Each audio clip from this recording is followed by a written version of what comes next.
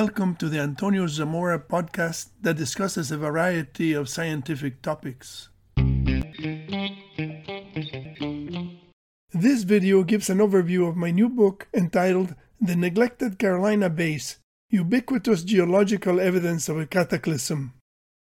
5 years have passed since I published Solving the Mystery of the Carolina Bays. That book described in detail the mechanisms by which the Carolina Bays could have formed.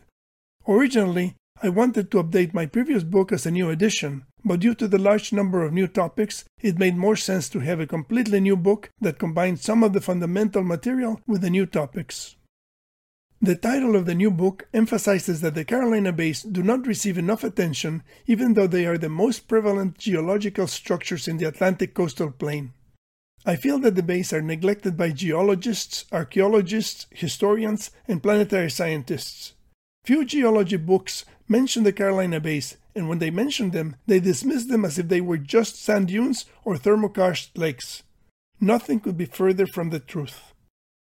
If you have subscribed to my YouTube channel, you're probably familiar with many of the topics discussed in this book. The Carolina Bays are part of a bigger story, and this book seeks to broaden our perspective to fit all the pieces of the puzzle. We need to be able to explain the extinction of the megafauna and the bottleneck in the human Y chromosome.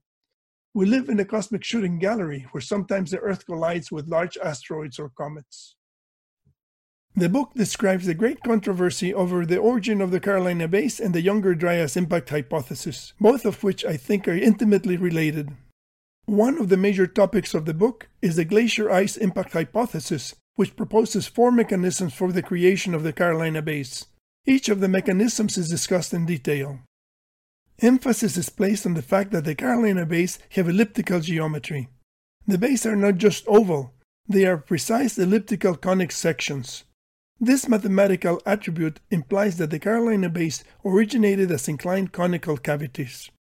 The book describes many of my impact experiments, including some that produce inclined conical cavities that look elliptical when viewed from above. The experiments provide support for the idea that the Carolina Bays had a similar impact origin. The characteristics of an extraterrestrial impact on an ice sheet make it necessary to consider what happens to the air masses and the established wind patterns when the ejecta curtain expands above the atmosphere. The book discusses radiocarbon dating and optically stimulated luminescence dating. Both of these methods produce a wide range of dates for the Carolina Bays. The book explains the reasons why the dates obtained by these methods do not correspond to the date of formation of the bays. Suppose that a hungry black hole devoured the crater on the moon.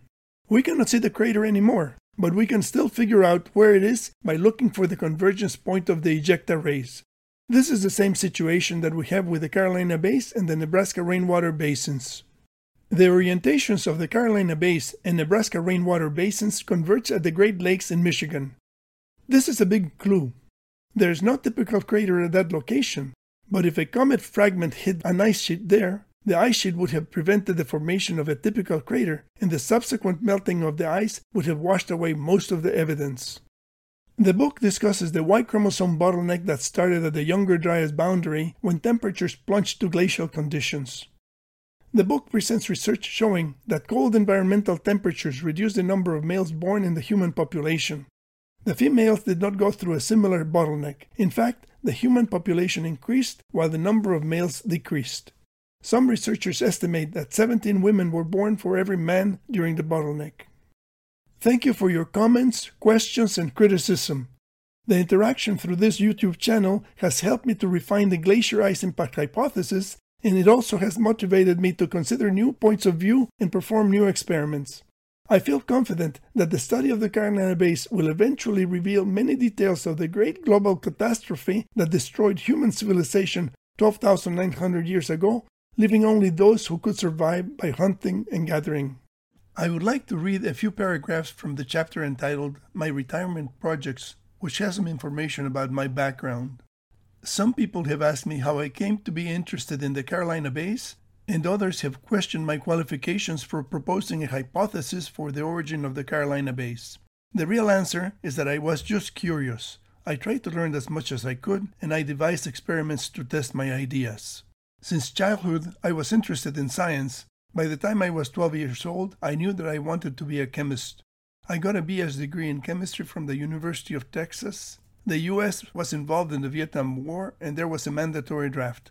I was assigned to the medics, and because I had a degree in chemistry, the Army sent me to Medical Field Service School to learn medical technology. And I spent most of my military service drawing blood and doing hematology work at Army hospitals. When I got out of the Army, I started working as an editor at Chemical Abstract Service, or CAS, in Columbus, Ohio. CAS published abstracts for all the world's chemical literature. The company was pioneering computer typesetting, and it was introducing automated processes in the publication cycle. This got me interested in computers, and I started attending the Ohio State University, which has a campus just south of CAS.